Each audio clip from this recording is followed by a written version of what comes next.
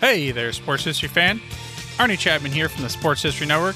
Now, before you jump into this episode, I wanted to share with you an exciting giveaway we have going on with Home Field Apparel.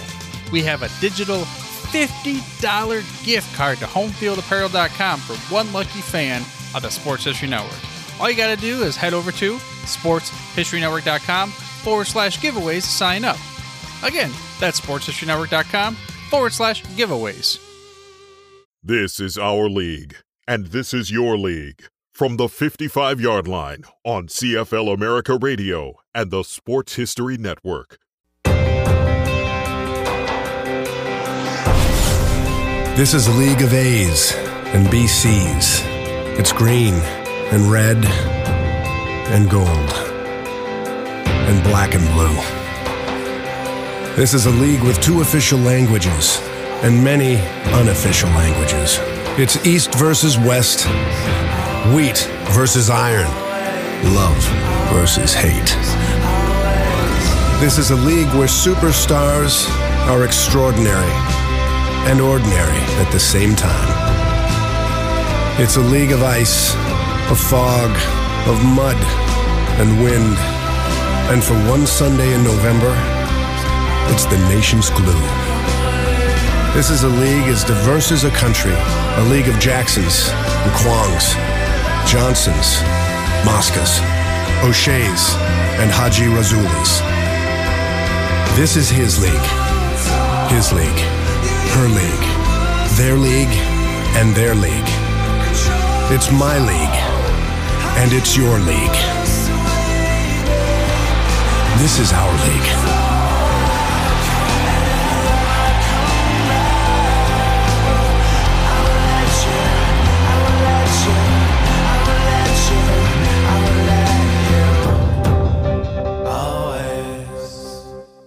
Welcome to the 55-yard line on this beautiful Chicago Saturday morning, where I'm joined by Rob Vanstone of the Regina Leader-Post and Don Charbon of the Third Down Gamble podcast to talk Rough Riders history. Scott's unable to join us today, but he'll be back for our next show. Guys, hey, thanks for joining us, and it's nice to see all of you in anticipation of the new season here in just a few weeks. And Rob, I know you've got to you're going to be heading to training camp pretty soon. Yeah, in about an hour. So it's nice to be able to say that I'm able to go there. It's been a long time. It's hard. 600 days between going to the press box at Mosaic Stadium. There's still a seating chart in the press box at the stadium for the West Final of November 17th, 2019. It's like a time capsule that's thumbtacked to the bulletin board in the press box, and it's really a reminder of how much things have changed. I mean, my, one of the people on the seating chart, seat 22, is Warren Woods, a great friend of ours from CJME Radio in Regina, Rolco Radio in Saskatchewan. And Woodsy died of COVID this past January. And so I look at that chart every time and see seat 22 and say, hey, Woodsy, my mom died about 3 weeks after that game. So I look at that seating chart. I think, man, life was so much different back then. I was chatting with Woodsy. My mom was around. And I didn't have type 2 diabetes. There was no such thing as a pandemic. And I weighed 108 pounds more than I do now. So it's like, but that thing is still thumbtacked to the bulletin board. I don't know why I got on that tangent, but I take a look at that every day, and it's kind of a daily reality check for me and tells me how grateful I am to be able to go. Yeah. Wow. And, I know up there, up where you guys are at, football, to me, I'm very envious living in Chicago, even though we're big football fans down here. Up where you guys are at, the Rough Riders are part of truly the fabric of the community. And to not have football for how many months? We're going on, 18 months of the pandemic, I think. To not have football, to not be able to really talk football has been hard, I think, for all of us who are CFL fans, but especially up there. Well, if you look at it, in a lot of areas of the country, they haven't been deprived of their main sporting franchise. If you look at the National Hockey League, all those teams got going again. So if you live in Alberta, Manitoba, BC, Quebec, Ontario, the big team has played during the pandemic period. the Rough Riders are to us what the Canadians are to Montreal, the Maple Leafs are to Toronto, the Canucks are to Vancouver, etc. We haven't had that. So I think the sense of deprivation and the withdrawal has been exacerbated in this case. And having said that, I'm now going to look up the meaning of the word exacerbated. Don? I can't agree more. The quirkiest thing that we did here with our podcast is we started just after the 2019 season. We've been going at it for a year and a half without a single game to discuss. And we're just stoked that it's not that many weeks away and the Rough Riders and the other 8 teams are finally hitting the field. And I know with training camp up there, Rob, you're heading over there now, and you guys during this have also had heat waves, fires, and temperatures that are basically record breaking up there. So to have this kind of football coming back has got to be a nice distraction from a lot of the bad news up there too. Well, just generally what we do for a living as sports writers is a distraction, or should be a distraction from the downside of life. And, when I went into journalism school, I wanted nothing to do with news, and news wanted nothing to do with me. So it was a pretty amicable arrangement there. I didn't want to deal with crime. I didn't want to deal with death. I didn't want to talk to politicians. And to me, it just seemed like a nice way to make a living without having to wallow in the stuff that I really didn't think would be pleasant. And now we have our share of stories in sports that are about subject matter that's unpleasant. But generally, one of my old journalism professors used to refer to it as Toyland, working in the sports department. And I never really disagreed with it. I think there are some serious things that can be done there and some good things that can be done. But it's still, making a living. I'm getting paid to go to sporting events that I would be at anyway. I grew up going to Regina Pats games. I grew up going to Rider games. And now for a living, I go to Regina Pats games and Rider games. I mean, it's borderline criminal what I do. So, it's then when you're, and I love what I do. I don't have any hobbies that I enjoy as much as my job. So then to not be able to do that for months and months and months, or just get little tastes or little hints of actually being able to write sports, and then to be able to just turn the page and just go right on back. I'm more mindful than ever about how lucky I am to be able to do this. And it's kind of rejuvenating in a way when you're 57 years old and you're approaching things with sort of the same mindset as existed when you're 12, 13, 14, 15. I'm going to training camp now with the same enthusiasm and curiosity and wide-eyed awe, gray-haired awe, mind you, what hair remains, that I had in 1973, 1976, 78, 81. It's neat when you can kind of reignite that and realize that's still inside you, even though you're kind of I'm a relic by all standards except those which are geologic. So. But you're right, Greg. Oh, sorry, Greg. But no, go ahead. The weather has been unbelievable this year, and when I look out the window right now, the smoke is just billowing through the sky. We're getting fires to the north of us. I don't know if they get as far as Regina through the smoke, but the smoke here is, it's accurate here. Like, you cannot go outside without smelling. Oh, wow. And, of course, temperatures, as you alluded, were over 30 Celsius most days, which without rain is just really exacerbating the situation. Yeah. Well, and in talking about the writers and about your fandom, and we'll stick on the good news then, and keep the keep reality away from us, at least, try to, as much for the hour. But you guys are both lifelong. You guys have lived up in Saskatchewan all your lives, correct? Yeah. It's March 30th, 64 to today, with the exception of 101 days in Lloydminster, Saskatchewan on an internship. So okay. You don't remember it all up there, I'll guarantee you that. So for both of you, when did your love of the Rough Riders start? I mean, for me, my pro football love started in 77 when I saw Bob Greasy wearing the same horn-rimmed glasses that I had. And it's been nonstop ever since. How about for both of you guys? For me, it was probably my first memory of football was when I was about 5-6 years old, watching the Grey Cup. And that's when I thought, this is amazing. There's a team from my province that's playing in the championship game. I can't believe this. So immediately I was drawn to the Rough Riders at that moment. Of course, they lost that game, and they would lose a few more through the 70s. But it was really exciting for me to know that my home has a team in this league. And from that moment on, I was hooked. It was a different world then too, because I think it was a much easier entry point for Don and I than it would have been today. I mean, if you're growing up today, yeah, the Rough Riders are here, but they're having a demographic issue, and their crowds, I think, in those of this in the CFL tend to trend toward the older. So me, and but when we were growing up, there were two TV stations. We didn't have cable television. We had CBC and we had Channel 2 and Channel 9 in Saskatchewan. There was radio stations, but I remember I used to have to go I couldn't wait to go to the magazine stand or bookstore like the week after NFL games were played, so I could actually read the summaries of NFL games to see how many yards John Keyworth rushed for the Denver Broncos.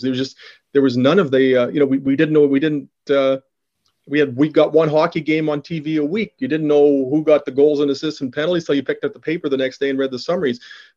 So I think that the attention paid to local sports was a lot more intense and a lot more focused. We didn't have little phones to play with. We didn't have video games. We didn't have an infinite number of channels. We didn't have live streaming.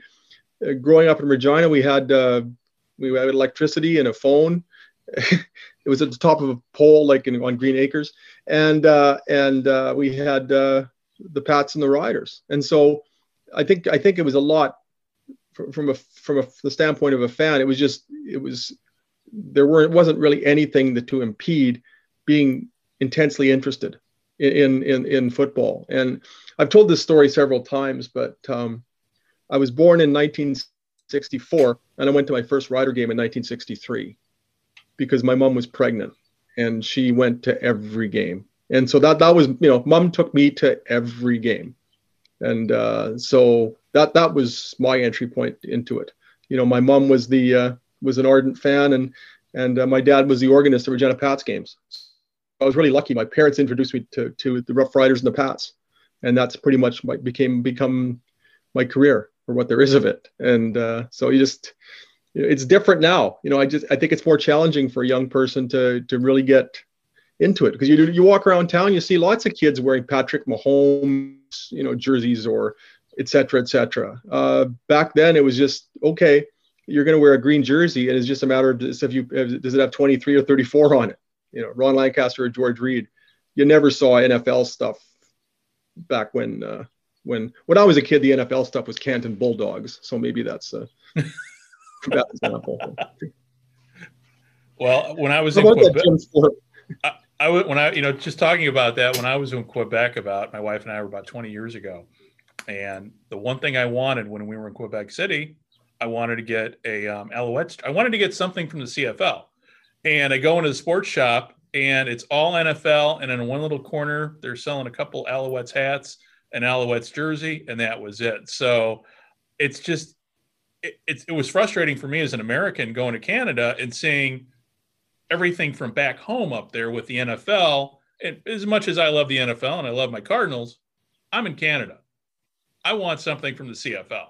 And history-wise, the Rough Riders have been there for so long, and they are the fourth. If I've done my math correctly and I've done my research correctly, I think they're the fourth oldest professional football team in North America. Am I correct? Man, I'd never put them I've never tiered them before, but when I covered the 1910 Rough Riders, I don't recall many other football teams in the time. So I caught you there. There were no 1910 Rough Riders. They were the Regina Rugby Club. Sorry. They didn't become the Rough Riders until 14 years later. Okay. Regina Rough Riders at that point. Here's the head coach, Red Ritter. Yeah, kind of like the Chicago Cardinals. They were the Morgan Athletic Club, and they were over here on our south side over in the Inglewood area, which unfortunately is known for less desirable things. Like, unfortunately, on a weekly basis, it's the area where you get a lot of shootings and everything. But history-wise, living in Chicago, so much football history is here. And up in Regina, there's just so much history there for the Canadian game, you talked about the greats, Ron Lancaster. Who are your favorites growing up in terms of the guys that you idolized? Don? Ron Lancaster, by far. Okay. He was the quarterback. He was the only quarterback as I was growing up that was the quarterback for the Rough Riders through my junior years right up through my teen years. And in fact, it was quite a shock to the system when I saw that he wasn't going to play anymore. I just couldn't envision this football team without him at the helm. Lancaster, I loved the way he played the game. He was called the Little General. He could roll out. He could throw off the run. He commanded the field out there. And back when he played, of course, he would be calling a lot of the offensive plays. He'd get certainly cues from the bench, but a lot of times Lancaster would look across the line, see if they were facing a zone or a man-to-man coverage, and go for it with a quick change in the call. I thought, and the other thing about Lancaster, he was so personable. He was always willing to meet with people, talk with people, give you his time. And I hear so many famous stories of the bus waiting for him because he's out talking to fans. Well, if somebody wrote a letter to Ron Lancaster asking for an autograph, he would not only send the autograph back, but he would write a letter to them thanking them for asking. Who does that? Wow. That's amazing. That's something. I only know one person that's done that, but unfortunately that person sent it to the wrong John Danks down in who was a pitcher for the White Sox, and actually sent it to a friend of mine. My friend obviously signed the autograph, sent it back, and along with the signed baseball. But no, nobody does that anymore. At least not that I know of. It's rare to see. Growing up, I worship Ronnie and George, and still do and always will. The player that ultimately really connected with me, unlike any other, was a receiver by the name of Joey Walters. He played American fans might remember him from the United States Football League. He played for the Washington Federals for 2 years and the Orlando Renegades, and was one of the best players in the history of the USFL. But he played here from 77 to 82.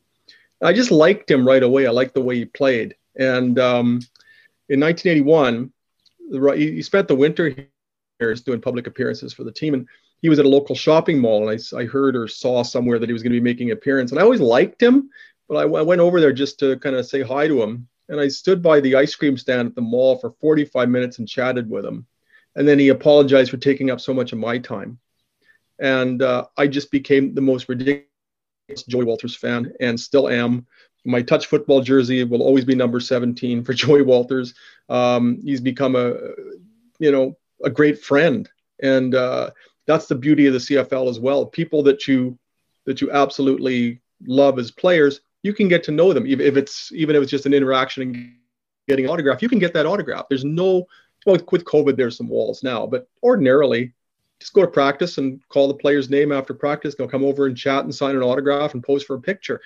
And I think that's the strength of the CFL, and that's what's been particularly endearing with the Rough Riders, is that you don't really feel like necessarily that there's a real divide between the fans and the players. You feel like you're watching friends play. You're watching people that you've gotten to know, maybe briefly, maybe, perhaps, to a greater depth. And that's always been part of it for me. It's just the intimacy of the fan-player relationship. If you're I love the Denver Broncos, absolutely love the Denver Broncos, but I resign myself to the fact that I will never meet Peyton Manning. I won't meet John Elway. I did interview Steve Watson once, my all-time favorite Bronco, number 81 out of Temple. But, that's a rarity. There's, if you're an NHL fan, it used to be easy to go to an NHL game and get autographs afterwards. You just stand outside the dressing room. Well, now there's just with the new arenas, everything's so hermetically sealed. You don't get anywhere near your favorite athletes. And I'm sure it's pretty much the baseball. It's a little different because you can still get some autographs at the park, or spring training. But NBA, good luck getting LeBron's autograph, etc. CFL, if you want to get autographs, you want to chat with the players, all you have to do is go. It's not very hard. And that's what strengthens these relationships and still makes them something that we cherish after all these years of following it. The CFL, when I try to describe to people what CFL teams are like and what the fandom is like. Now, to be honest, I've never been to a CFL game. In fact, the last time I was in Canada was about 20 years ago. But I've always loved watching Canadian ball, whether it be on tape, whether it be clips. But when the game started being broadcast down here, and unless you lived in a border town like Detroit or say Seattle, you really couldn't, or even Buffalo, you couldn't really watch CFL games live. So when I've watched the games now, I get, and again, reading the history of, I've been knee deep reading the history of the league. I get a feeling that the CFL, and especially teams like up in Saskatchewan and Winnipeg and Edmonton, I'll use those three as my example, remind me very much of what the Baltimore Colts were like to Baltimore back in the 50s and 60s. Would I be off base on that comparison? Reading what I have of the Baltimore Colts and about Johnny Unitas and about Raymond Berry and about the relationship, not always the smoothest one. The Colts had some struggles, especially obviously ending up in Indianapolis. It was a struggle there. Kind of an older stadium that they kept patching up. When I think of Johnny Unitas, I think of Ron Lancaster. When I think of Raymond Berry, I think of Hugh Campbell, who was basically Ronnie's Raymond Berry. Just not the fastest receiver in the world, but really smart, great moves and caught everything. And Ron Lancaster's idol growing up in Pennsylvania was Johnny Unitas. And he got to meet Johnny Unitas in 1975 when he came to Regina for a sports banquet. And Ronnie was around Johnny Unitas like we were around Ronnie, just in total awe. And having read what I've read about Johnny Unitas, that's the United States version of Ronnie with fewer interceptions. But I'm intrigued by those old Colts teams because they just remind me of the kind of the Rider teams that I watched growing up. And I think there's some really, really good parallels there. Not the most glamorous market in the world and not the nicest stadium, and a quarterback who was kind of and a great receiver who were kind of dismissed early in their careers. And Ronnie is known for a lot of the early interceptions he threw. But I think Johnny Unitas's first pass, I think, was intercepted by J.C. Caroline in return for a touchdown.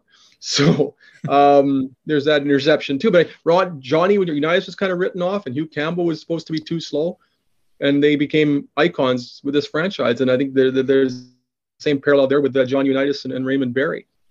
And Steve Myra, who kicked the game-winning field goal or the game-tying field goal in the 1958 NFL championship game, ended up playing for the Rough Riders in the early 1960s. So I did not know that. So there's a little bit of and Bob Shaw was a scout with Baltimore at the time, and he spied on the New York Giants practice. He got on top of a building outside Yankee Stadium, and it was basically the first version of Spygate. He got some binoculars, went up to the roof, and watched the New York Giants practice, and took the information back to the Colts and their coaching staff. Frank Gifford even mentioned it in his book about the 58 game. And Bob Shaw ended up coaching the Rough Riders in 1963 and 1964. He was the first coach that Ron Lancaster had. So there's a couple of links there to the 1958 classic between the Giants and the... Wow. Well, and that's what I tell people in the States. There's so much Canadian football history and American football history are really intertwined with names just like you've mentioned. Oh, it's interesting when you really dig into it. There's Bill Belichick's dad, Steve, was a guest coach at Ryder Camp in the late 50s. Gino Cappelletti, I think the leading scorer, one of the leading scorers in the history of the American Football League, was cut by the Riders in the late 50s. The Denver Broncos' first quarterback was Frank Tripucka, who played for the Rough Riders. Once upon a time, the Chicago Cardinals. Their first head coach was Frank Filchok, a former Rider head coach and quarterback. Their first general manager was Dean Griffing, formerly of the Rough Riders.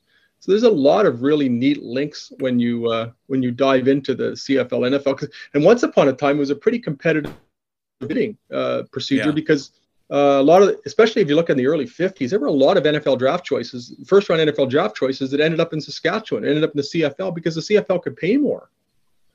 And there wasn't the same difference monetarily and even prestige wise in the eyes of some of the players. Bobby Marlowe was a total stud out of the University of Alabama, and he was called Bama's Bruising Bobby, just an icon of the University of Alabama. He ended up coming to the Rough Riders and becoming a legendary player here. Didn't even go to the NFL. He was picked in the first round. Imagine that today, right? Don Allard was picked 4th overall in the 1959 NFL draft and came up to Saskatchewan as a quarterback. Yeah, good. You're not going to see that anymore. And a little different these days. Yeah. Of course, 1959, quite the dubious year in Saskatchewan history because they had to forfeit two games. Yeah, they Frank was involved with that too. Yeah, he came back as a coach. And they ended up getting all their quarterbacks injured, and he ended up playing. But they made the agreement. I think how it worked is because he was activated as a player beyond October 1st. He was an ineligible player, but they made a deal for competitive reasons that they would still play. They would still play the game. I think they played Edmonton. They played Winnipeg, and lost to Edmonton and beat Winnipeg. They beat Winnipeg, but by prearrangement, they actually lost the game to Winnipeg. That's right. And Frank Chapuka was a quarterback in a game that didn't count. What's interesting there is that Ferd Burkett scored 5 touchdowns for the Riders in that victory/loss over Winnipeg. It's the most touchdowns ever scored by a Rough Rider in a game, which they won, but which goes down as a loss. But that record still stands. Most touchdowns in a game, Ferd Burkett versus Winnipeg, 1959. And the game didn't count. Wow. And I miss the days when people were named Ferd. Well, in talking in the games, and let's talk some of the rivalries of the Riders. Now we've got the Blue Bombers, we've got Edmonton, we've got Calgary. Everybody in the West, Winnipeg is the biggest rival for Saskatchewan. Am I correct? I would think so. Not in my 12-year-old brain though. Don, okay. I think I have the same recollections of the 70s and the Riders rivalry with Edmonton. Well, there's the mid-70s Saskatchewan, Edmonton playing in a series of Western finals. But let's go back a little bit earlier. It was Saskatchewan and Calgary that were just taking turns going to the Grey Cup for years. And there was famously a 14-2 Rough Rider team that didn't make the Grey Cup because of the toe of Larry Robinson. Yeah, I mean, Riders, most victories they've ever had in a season, 14, and they and Calgary was 9 and Riders were 14-2. Calgary was 9-7, but Calgary wins the best of 3 West final in a blizzard at Taylor Field with a 32-yard field goal that the wind kind of blew through the goalposts, and that's kind of the Riders' history too. They've got this. They've had some of the most excruciating losses you can imagine. The 14-win team never got to the Grey Cup. Calgary goes at 9-7 and loses to a Montreal team that won fewer games. Where's the justice in that? Well, you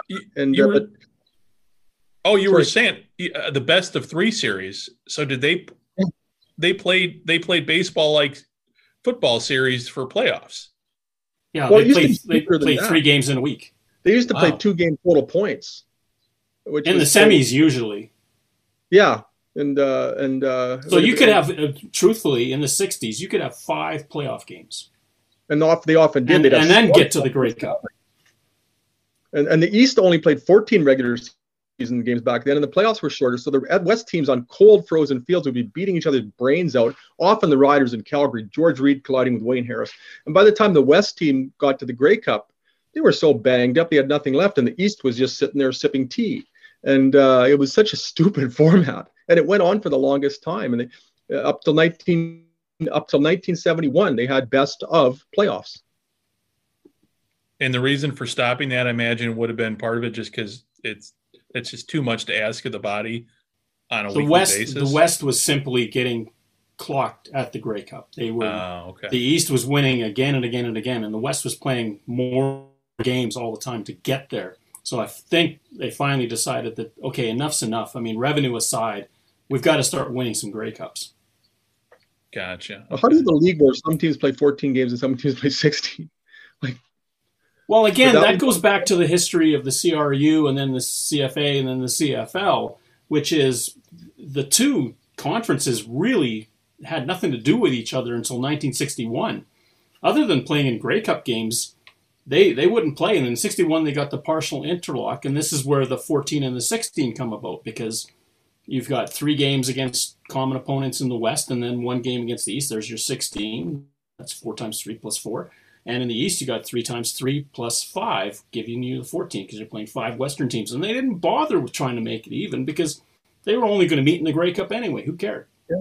And it was interesting, too, because the Riders, for example, would go down East and they would play, Hamilton on a Tuesday and Ottawa on a Thursday. I mean, honestly, and that went on for the longest time, and nobody ever thought anything of it. With 33 player rosters, it's an amazing contrast to what happens today when teams say. I laugh when teams, players say, "Oh, we only have 5 days between games," or whatever. Oh, geez. I mean, there were times they didn't have time there were years when they didn't have time for a practice between games. It was play on a Tuesday, recuperate on a Wednesday, play again on a Thursday or a Friday. Yeah, and back then, the CFL was in pretty good financial shape. So in terms of compared to now, obviously, and that's a whole nother discussion in terms of finances in the league. But back then, like you were saying, the league was on par with the NFL in terms of paying player salaries too. There really wasn't much of a difference. And in fact, once upon a time, the Canadian dollar was stronger than the American dollar. So that helped. In the 60s, I know there were at least a few players who thought, I'm going to play in Canada. One player told me, if I go to Canada, I'd rather go to Saskatchewan than Hanoi. He just thought, okay, maybe I won't end up in Vietnam or just fighting overseas if I go to Canada. I think for at least a few, the specter of the draft and the Vietnam War was an attraction to playing in Canada. Yeah, I didn't even think about so many that. Tangents you can go on with that. And back then, in terms of the restriction on imports, what was the makeup Canadians versus Americans back when you guys were kids and watching the CFL? As I recall it, when I started watching, it was 10 American players, and that number is gradually increased. And they had designated imports and all sorts of things like that. But fundamentally, there were 10 American starters, and then that just increased incrementally over time to where there's now 17. But yeah, I think correct me if I'm wrong, Don, but I think the number back when we were watching was 10. When we were starting. I think you're right. I think back in the 50s it was 5, and then it moved up to 7, and it slowly incremented its way up. The other thing that I think happened in the 60s, and the Ticats really took advantage of this, is that certain players became non-imports after an amount of time. And so they could have more imports because they had these Americans that had become non-imports because they played in the league long enough. Ron Lancaster played basically as a Canadian for most of his time in Saskatchewan, despite the fact that he was from Clareton, Pennsylvania, was spent technically as a Canadian. Because I think it was after 5 years, he spent 5 years with the same team. They grandfathered you and made you a Canadian. And which I don't think is a bad idea. It rewards loyalty, and on both sides, and so that skewed it a bit. But in 1951, I don't remember what the import restriction was then, but there was a dispute because the Rough Riders had an excellent halfback by the name of Bob Sandberg, and they went to the Grey Cup against Ottawa, and there was a dispute over the status of Bob Sandberg, whether I think there was a debate that he gave, or a case to be made that he gave them more American players than were permissible. So Bob Sandberg didn't play in that 51 Grey Cup because there was this dispute over his status. And I think the overall number back then would have been like 5, 6, or 7. They were very selective in who they brought over, but the ones they did bring over, a lot of times it would be very familiar to American sporting fans. Like Glenn Dobbs was the Riders quarterback in 1951, and he was a Heisman Trophy candidate at the University of Tulsa in the early 40s and was a first-round draft choice. Martin Ruby played for the New York Giants and became a legendary player up here. Max Speedy, who was inducted into the Pro Football Hall of Fame, I think in 2019, spent one season with the Rough Riders, the tail end of his career. So there's all sorts of stories like that. Wow. And Ron Lancaster, just talking about NFL and that, did Ron Lancaster ever get recruited? Did the NFL ever come calling for him? That you're aware of? Not that I'm aware. No, he started with Ottawa. That's where he got picked up first. I told you she'd be bombing the podcast. Yeah, he showed up in Ottawa with another legendary quarterback, Russ Jackson. Yeah. And after a few years together, it was decided that they couldn't keep both of them, and so they sent Ronnie Packin to Regina. Okay. It's interesting. When we were starting our show, we did our trailer on that, and people had listened to it, and they heard the names of Lancaster and Jackson, football people down here.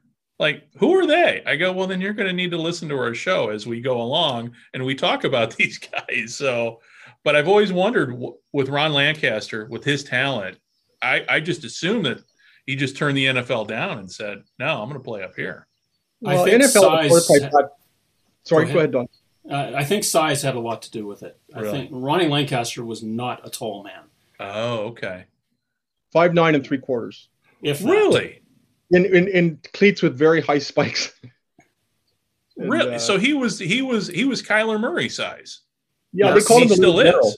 barrel. Yeah. Yeah, it just and a bit of the same style. I mean, Ronnie late in his career wasn't much of a runner, obviously, but he was a real nimble, runner. More like he was sort of a Fran Tarkenton type early in his career. Oh, okay. And would buy all sorts of time in the pocket. And George Reed actually had an NFL opportunity. Actually, the Denver Broncos in the late '60s wanted to sign George, and the money was okay, but he stood to make more money playing in Canada because he also had a job with a local brewery. And so they would have really had to made it worth his while to leave. And he thought it was wiser to stay.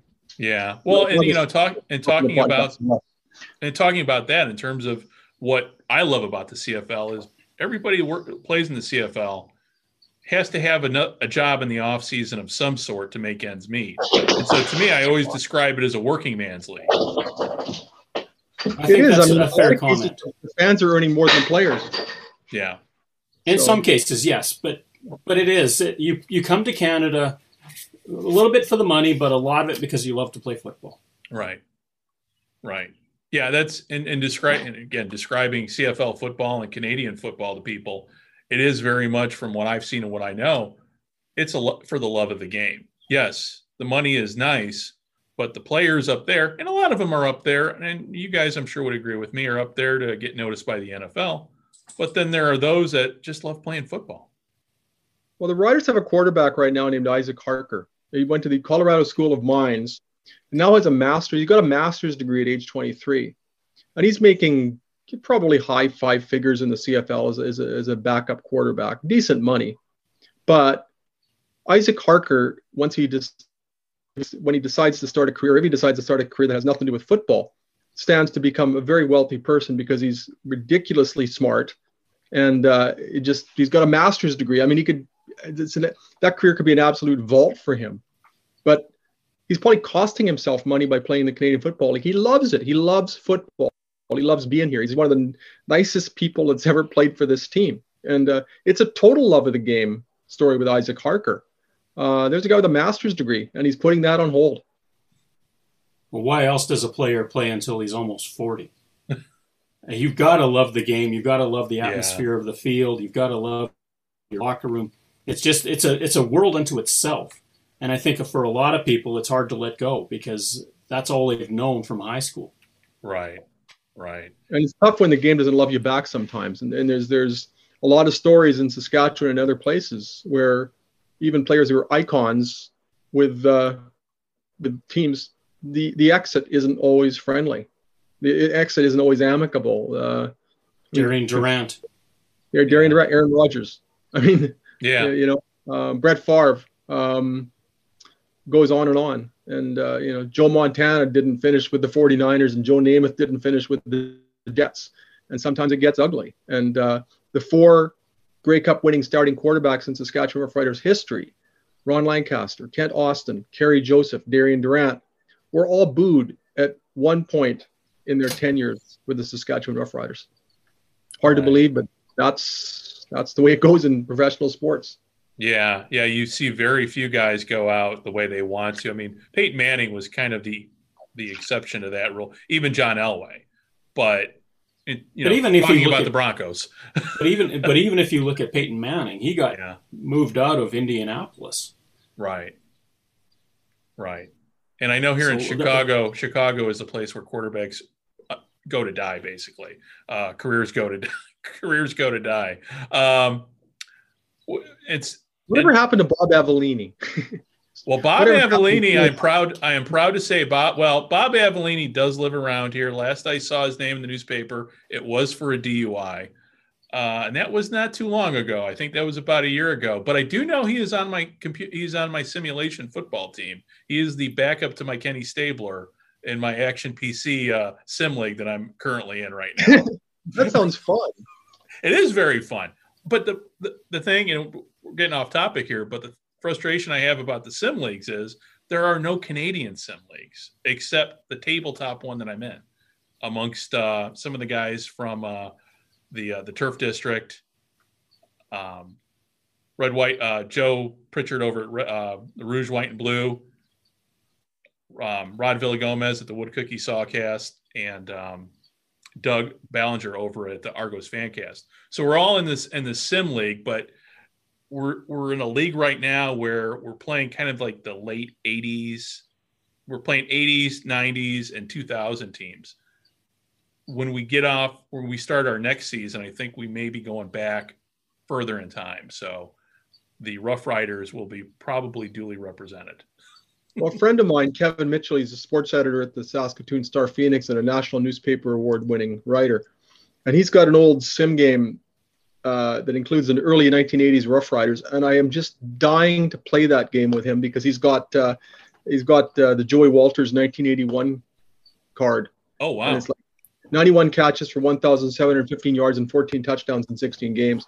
Still the Riders' single-season receiving yardage record, and I would just love to play a board game that has the Joey Walters peak season in it. So I've got a game of Stratomatic football downstairs. I'm itching to play that again now that some of the pandemic restrictions have been lifted. Me and my great friend Dylan Aris, a big Rider fan, are going to dive into some Stratomatic football again. I grew up loving Strato football. Oh yeah. Well, when we go after we end here and offline, before we let you go, I will get you all the information you need about the sim games, the Canadian one that we're playing, and also the computer one that I'm playing, which is you will, yeah.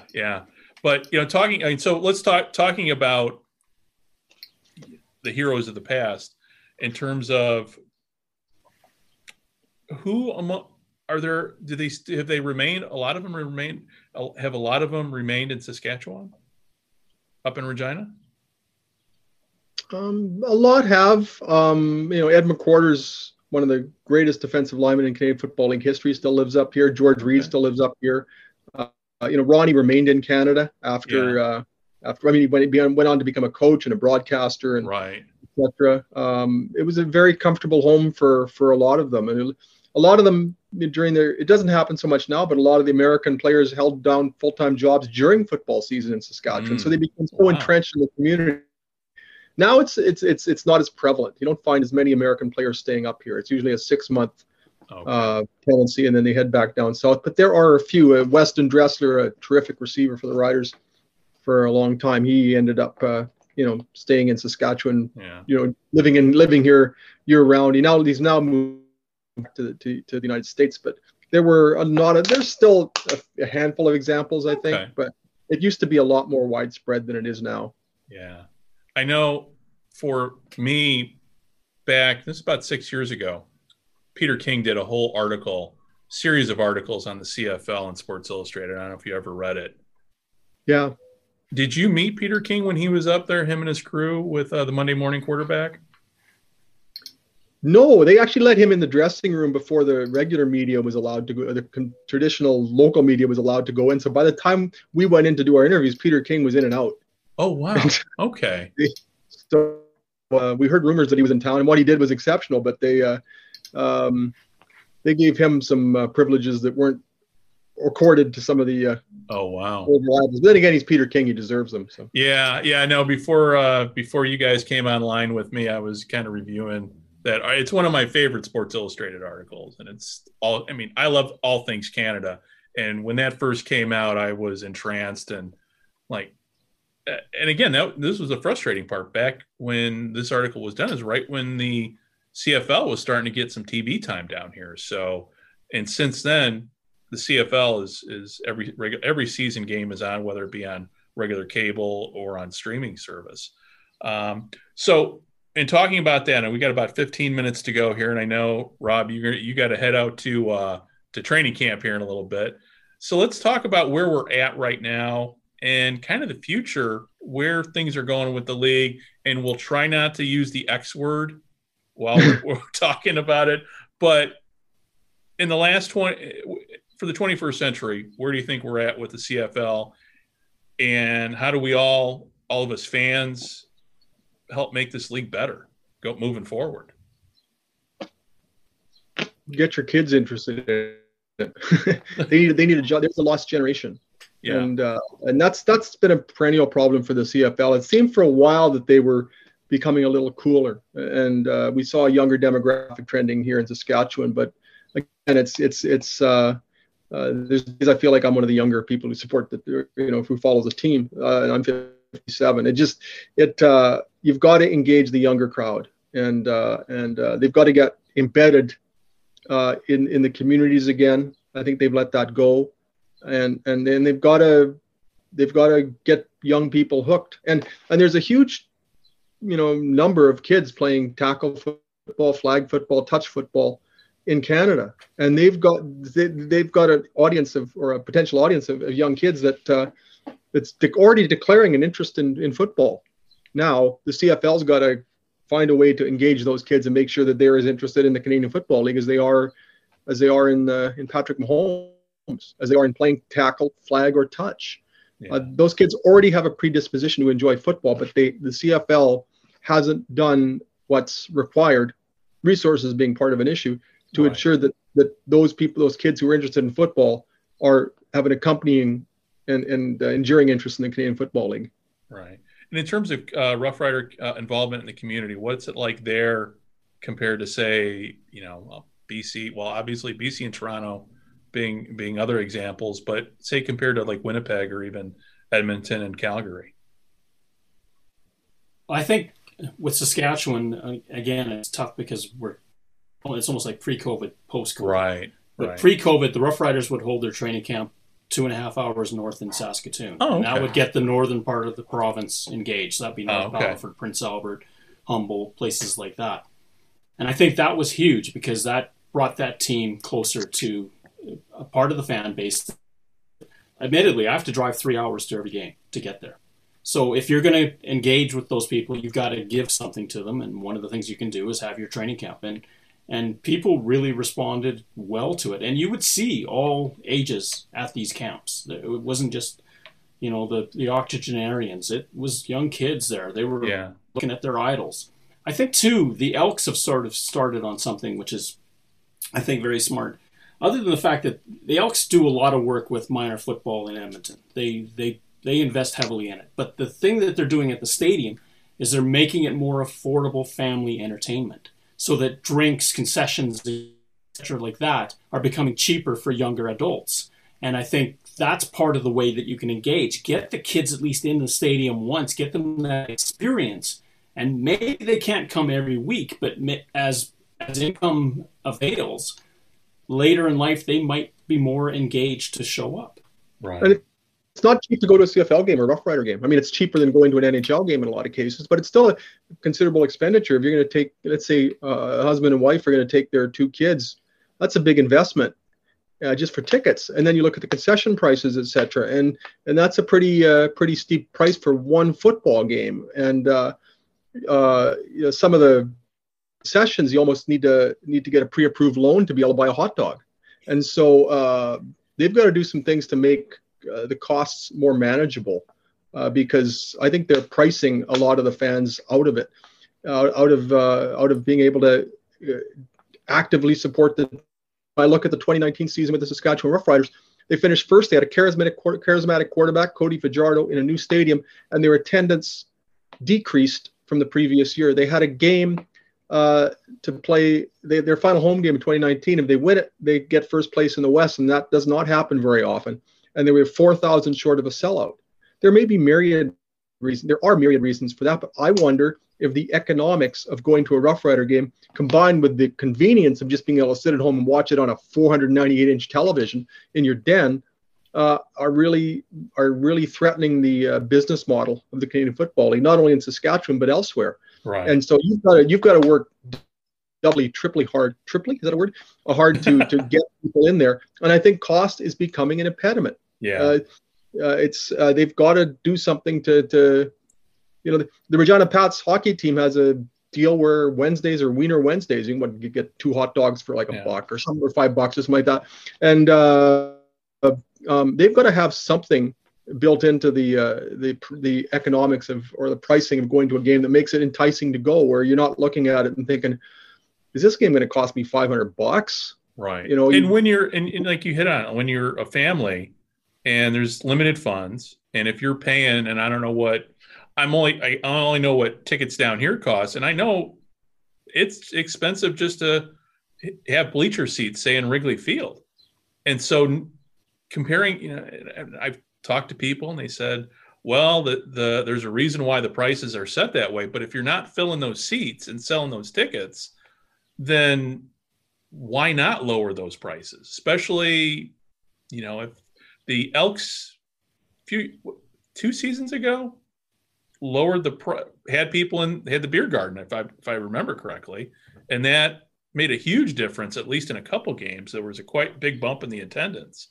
Could the Riders do something like that? I know there's I think that the end zone at up there at Mosaic. Could they? I mean, have they done something like that, similar to what Edmonton did?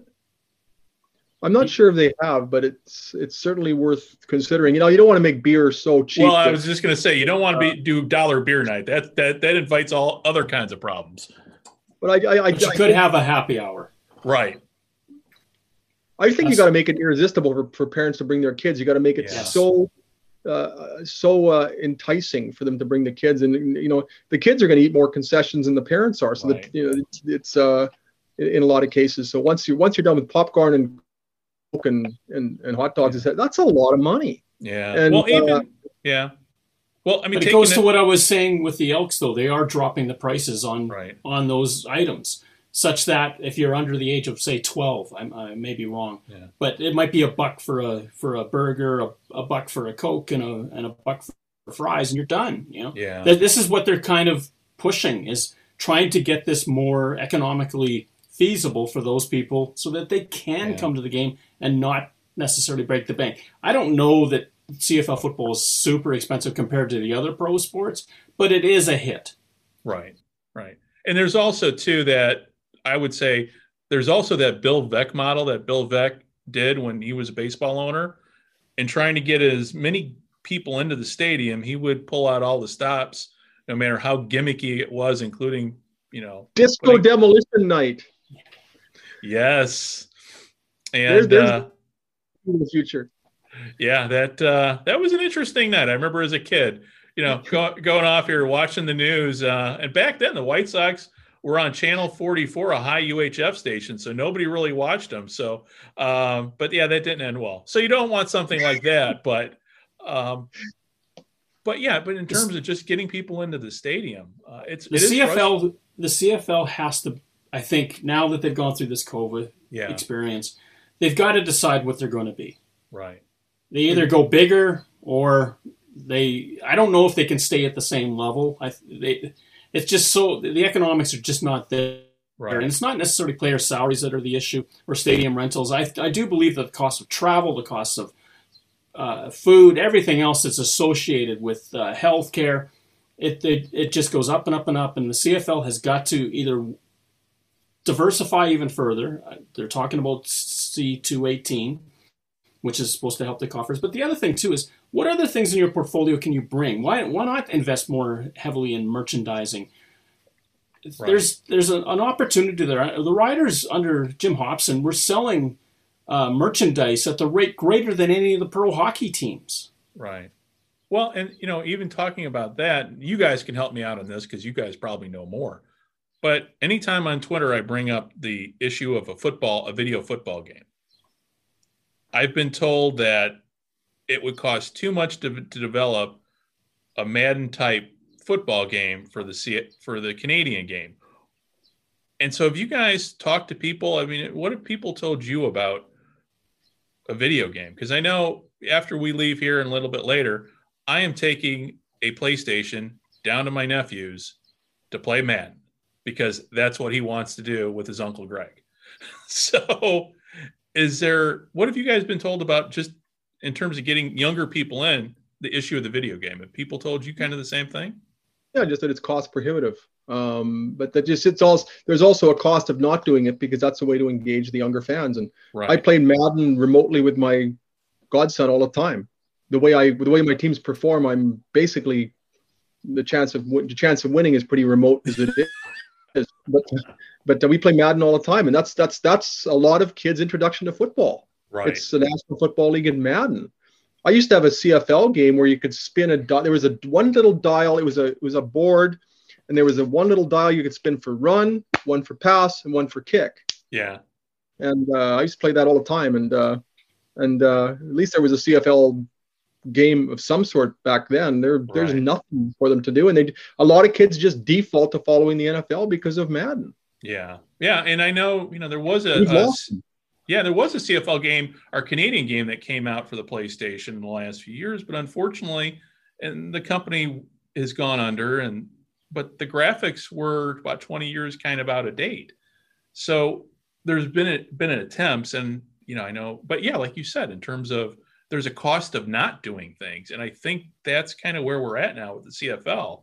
At what point are investments made by these owners, and that's really on the owners at this point, to grow their investments? You got to build it brick by brick too. I mean, the video game's pretty grandiose and a massive enterprise, but like you can't lose sight of the fundamentals, and that is what I feel has been done. Right. A certain, even in Saskatchewan, as much as they do, I think for a while, and I think there's still evidence of it now, they take the fans for granted a bit, and they just kind of presume people are always going to go.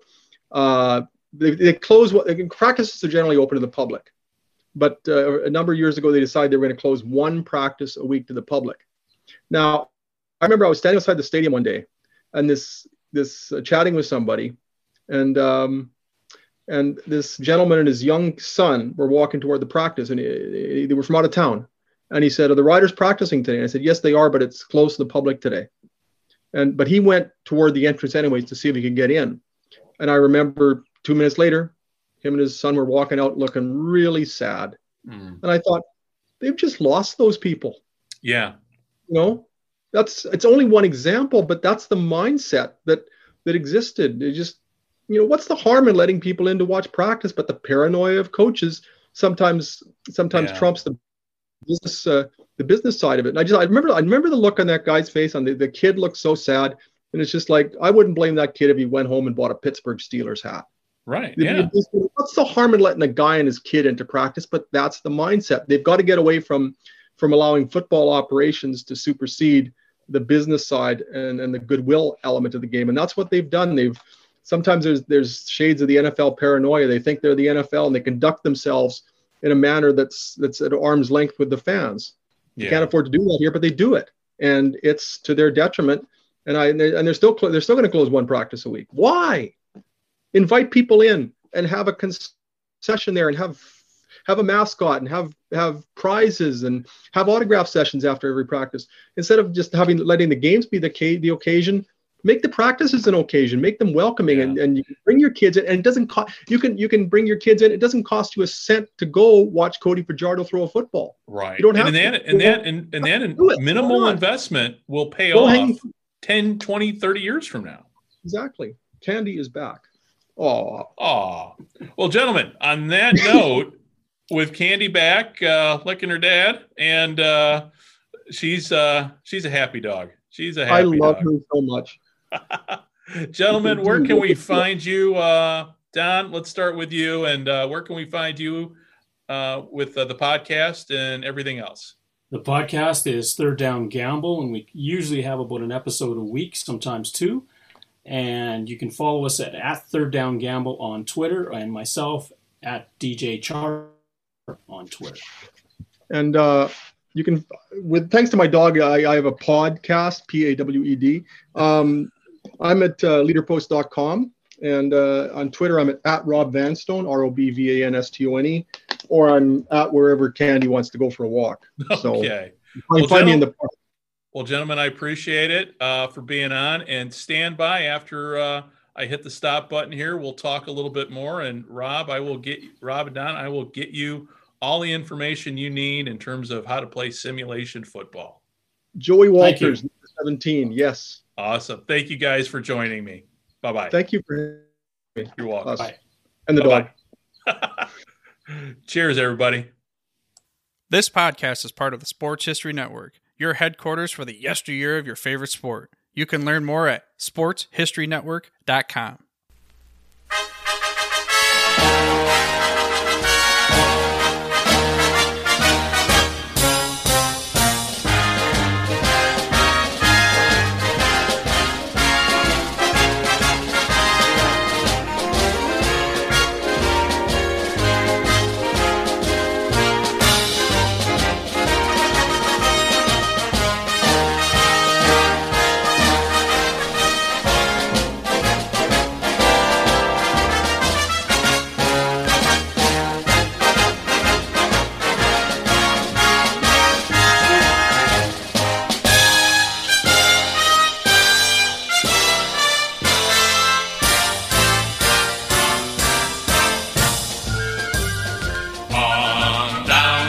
field, Rough Riders, we're behind you to a man.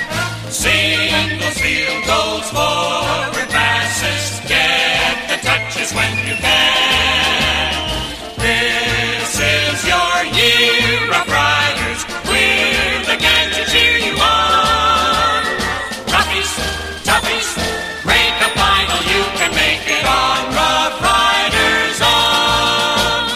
Hold that line, gang, rough and tumble, hit 'em hard and make them fumble, make them fumble.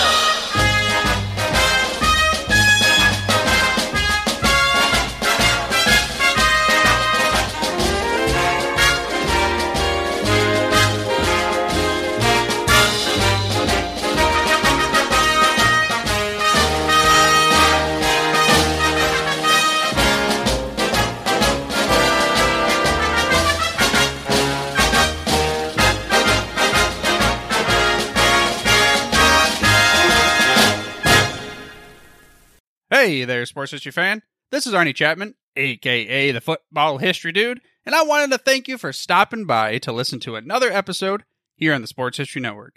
Our podcasters are passionate about uncovering and sharing sports stories from yesteryear. And if you didn't know it already, we have over 30 shows across the network covering all sorts of sports history topics. In fact, here's a glimpse into one of our awesome podcasts here on the network. Hello, football friends. This is Darren Hayes of the Pigskin Dispatch podcast, and I'd like to invite you to the portal of positive football history, Pigskin Dispatch and pigskindispatch.com. We talk about everything that centers around the game of American football, expert discussions, the origins of the games, the great players, teams, and coaches, and more, and some great guests and insights from experts. We have new episodes 3 to 4 times a week, and you can find us on sportshistorynetwork.com, pigskindispatch.com, or your favorite podcast provider. How about that? I bet you're super hyped to go listen to that new podcast, right? Well, to learn about this show and all the other podcasts on the network, head over to sportshistorynetwork.com/podcasts. Again, that's sportshistorynetwork.com/podcasts. Head over there today to find your next favorite sports history podcast.